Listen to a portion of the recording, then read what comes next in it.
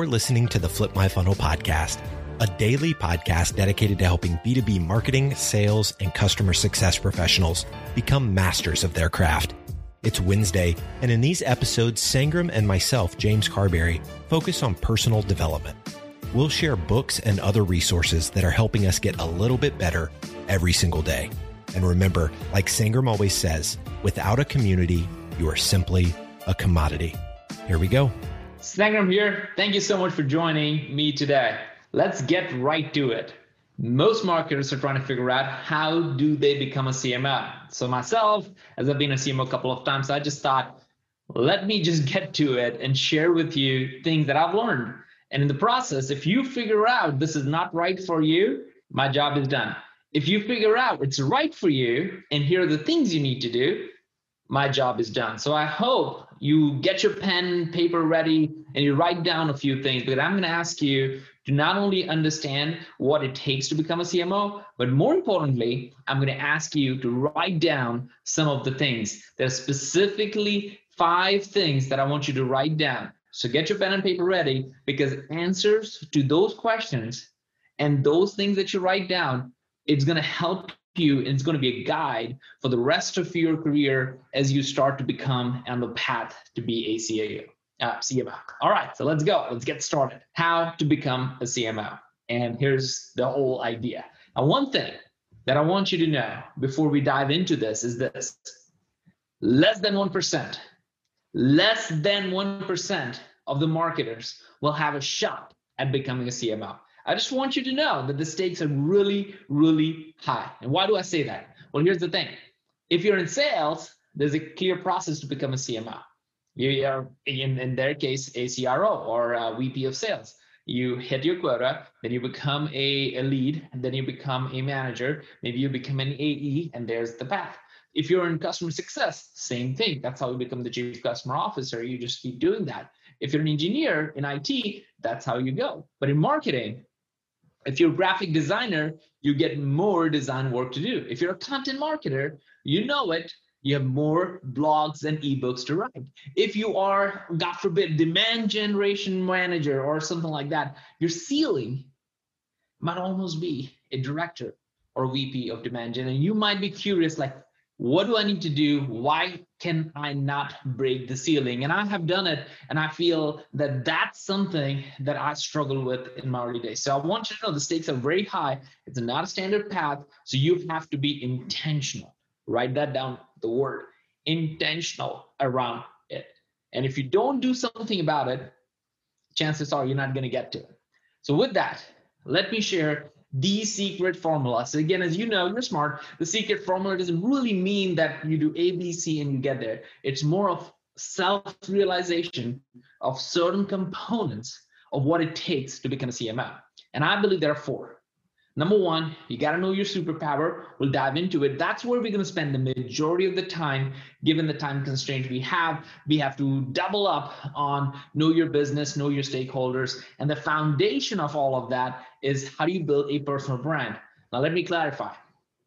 As I have presented this to hundreds of marketers, I have learned that a lot of people think that their personal brand is to be on LinkedIn. There's a personal brand to be on Instagram. That's not what I'm talking about. So you can breathe. A personal brand, meaning you need to be visible in your organization. You need to find a way to be visible in your organization, because let me tell you a secret. If you're invisible, you're not going to get hired to be the top dog. It's just not possible. That's the secret. You have to make yourself visible. So that's what it means to build a personal brand, so people know you do exist and you are doing the things and you are moving that direction. All right, so let's dive right into the first one. As I said, you're going to write it down. There's a lot of stuff going to happen in the next 25 minutes, right now about 20 minutes. And know your superpower is probably where we're going to spend the most time. So pay attention to this part. This is super, super important, regardless of you trying to become a CMO or not. So the word intentional is very important.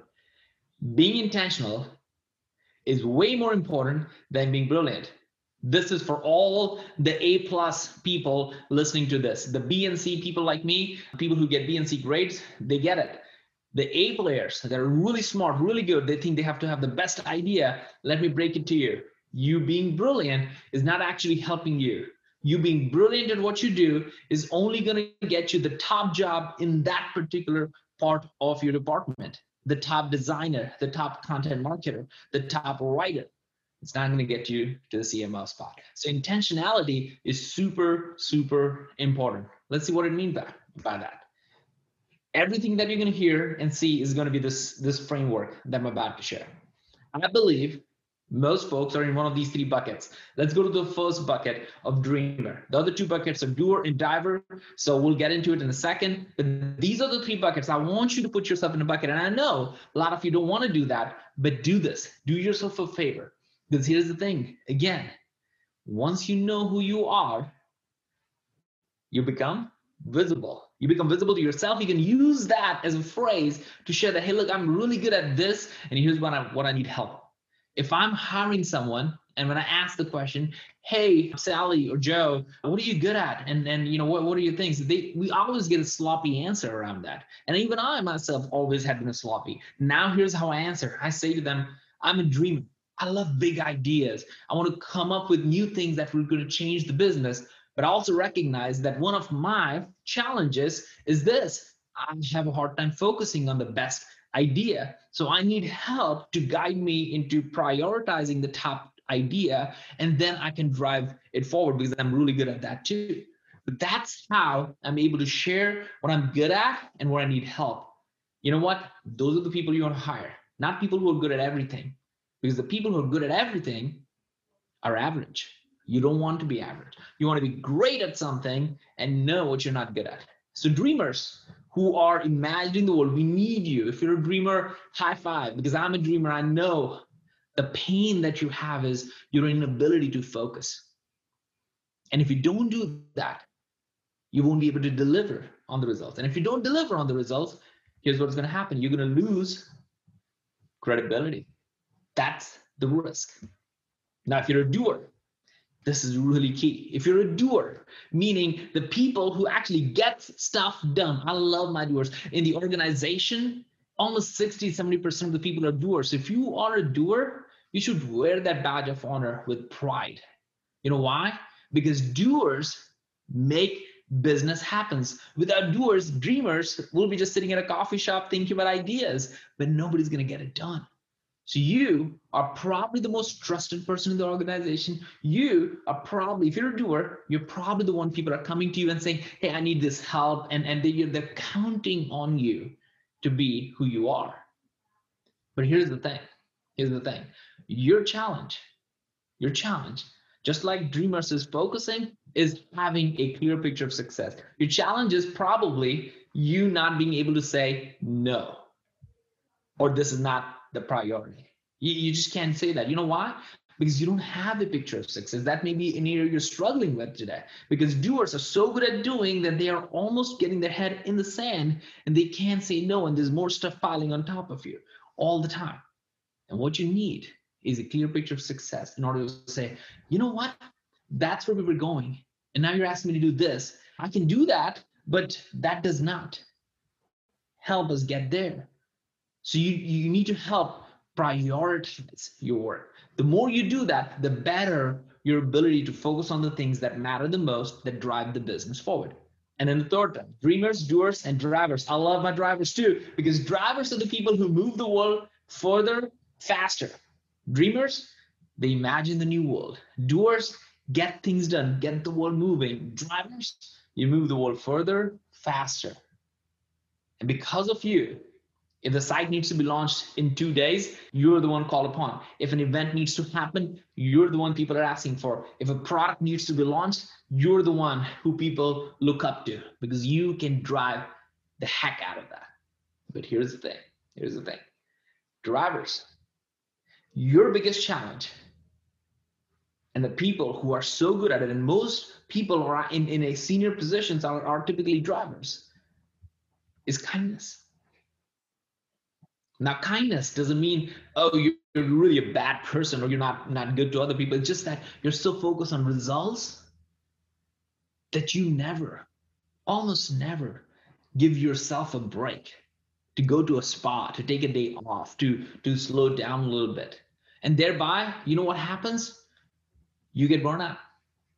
And as a matter of fact, your team starts burning out. And you might be one thinking like, why are these people not excited? Why are they not driving? Why do I have to ask for updates? Why do I have to push people? Well, because that's what you do. So you accustom everybody to that. So as you think about dreamer, doer, and driver, I want you to think about this.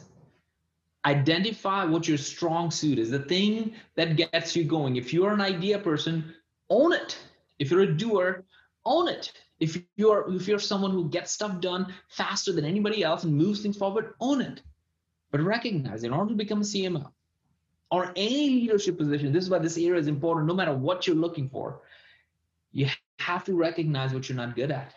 You have to understand the risk that you have because you're good at something so well. And as soon as you realize that, oh my God, you're gonna love your job. You're gonna love, people are gonna love you because you can tell them, this is who I am. It's a process of just recognizing the gift that you have. So recognize that.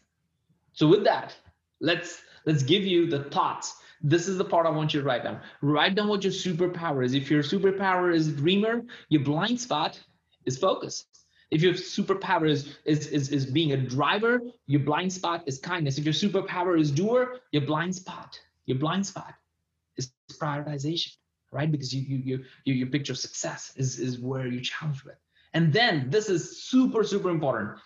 Identify what type of CMO you really are and the size of the organization you could transform. So someone like me, who's an ideas person, I can thrive in small, mid-sized organization, but maybe in a very large organization, I'll suffocate because that's not, they're looking for scaling as opposed to completely new way of doing things, right? So you have to recognize where you want to be at. So here is what I want you to write down. Write this down. I am a dreamer, best suited for a CMO position at small or startup or high growth company. This alone is worth the time you spend on this one. The rest is bonus, because if you can identify this, then you can narrow down the companies and the top people you want to work with. Super important, super critical. All right. Know your business. This is two parts. We're going to go fast on this one because these two, I think you'll start getting into it. But the first part was where I wanted to spend majority of our time, because once you realize that, the rest is going to be a lot more clear and a lot more easier and things that you can work on a regular basis. All right. Know your business. Know your business. This is the part. A graphic designer, it's hard for you to know the business metrics, the CAC, the LTV, and all those things. You know, if you're a demand gen, you may know all the metrics like inbound and outbound numbers, but you may not still understand what is gross retention rate and why net retention matters more than anything else as a metric. You got to know the business. So here's something. In the same exact framework, I'm going to double time on this one. The people who rise to the top are the people who are good at least one of these things. You have to be really, really, really good at this. And then the other two areas, they know enough or they can do enough to get by. Let me share what I mean by that. So I feel like I'm a good storyteller. That is one area I love, I enjoy. Even if I'm not good, I'll still do it until I die, because stories drive me, engage me, excites me. You know, talking about story, I remember in the early days at Terminus, I used to bring people together and say, hey, listen to the new ideas I have. And the first day I did that, and the second day, and the third day, on the fifth day, you know what? Nobody showed up to that. Why? Because I wasn't focused on executing it. But I love storytelling. So I started to do that with just myself, even though there wasn't anybody in the room, because I needed to get that out. And I used to go to like small events and started to speak. And that's why I speak so much. So storytelling is something I just enjoy. I'll do it without money because I love it. But then metrics is hard for me. So what I did was here, I identified the 10 business metrics. I worked and figured out what are the 5 to 10 business metrics and learned everything about those 10 metrics. And so I understand now the metrics that drive the business forward. Not every metric, but those. And that's how I get by that. I love and enjoy team building, but let me be honest, I'm so excited about storytelling that I sometimes lose on the team building aspect of it. So I work with our team. We actually hired a CMO so that we can actually have somebody who's focused on the team. So you see the point, and that is focus and identify what you're really good at, and then surround yourself, know enough, do enough, hire enough that you will be good at the other two. But you have to know that. So here's something to ponder. What are you good at? Are you good at storytelling? What are the top 10 metrics for your business? Write down. What are the top 10? Go and have that conversation, know that. And then identify the gaps and either hire for them if you're in director VP level, if you can, or surround yourself with those people, because then you get to learn what they're talking about, the language they use. Here's the reality. Most people really don't know all of it, really don't. But they know enough to be dangerous, and that's your job. Know enough about the other areas where you can ask intelligent questions. So here's what I want you to write down. Write down, take a pen and paper, write it down. I am going to focus on, let's say you're a storyteller like me, then you would write, I'm going to focus on business metrics, okay? By doing whatever, like research every week, talking and spending time with my VP of finance every week, or focusing with my demand gen group every week, whatever that is, you figure that out and make sure that you do intentionally area that you want to focus on. And here's the thing, going back to being intentional, this is the area where you need to be more intentional than anything else. Because if you miss this, you're not going to be able to answer the questions in a day when you're in a board meeting. So imagine yourself in a board meeting right now and being able to not be able to talk about your team, talk about the business metrics, talk about who are we selling and why are we selling and why this is the greatest thing on earth. If you're not able to do that, it's going to be really hard to be in a job that requires this person to be the most passionate about whatever you're getting out of the marketplace. All right, let's talk about the third one. Know your stakeholders. Now, this is the area where I sucked. I sucked royally. I wasn't the best at building relationship with specifically one. So if you know who you can build relationship with and you're getting it's uncomfortable, we're going to get into a second, it's going to change the way you think about business overall and change the way you think about the position of a CMO. So I think one of the hardest things to do for you and me is to build trust. Right now I'm in a video. I don't know if you're nodding, if you're smiling, if you're crying, or if you're shutting down and moving on. I don't know. So trust building is really hard right now if I don't know who is listening to this.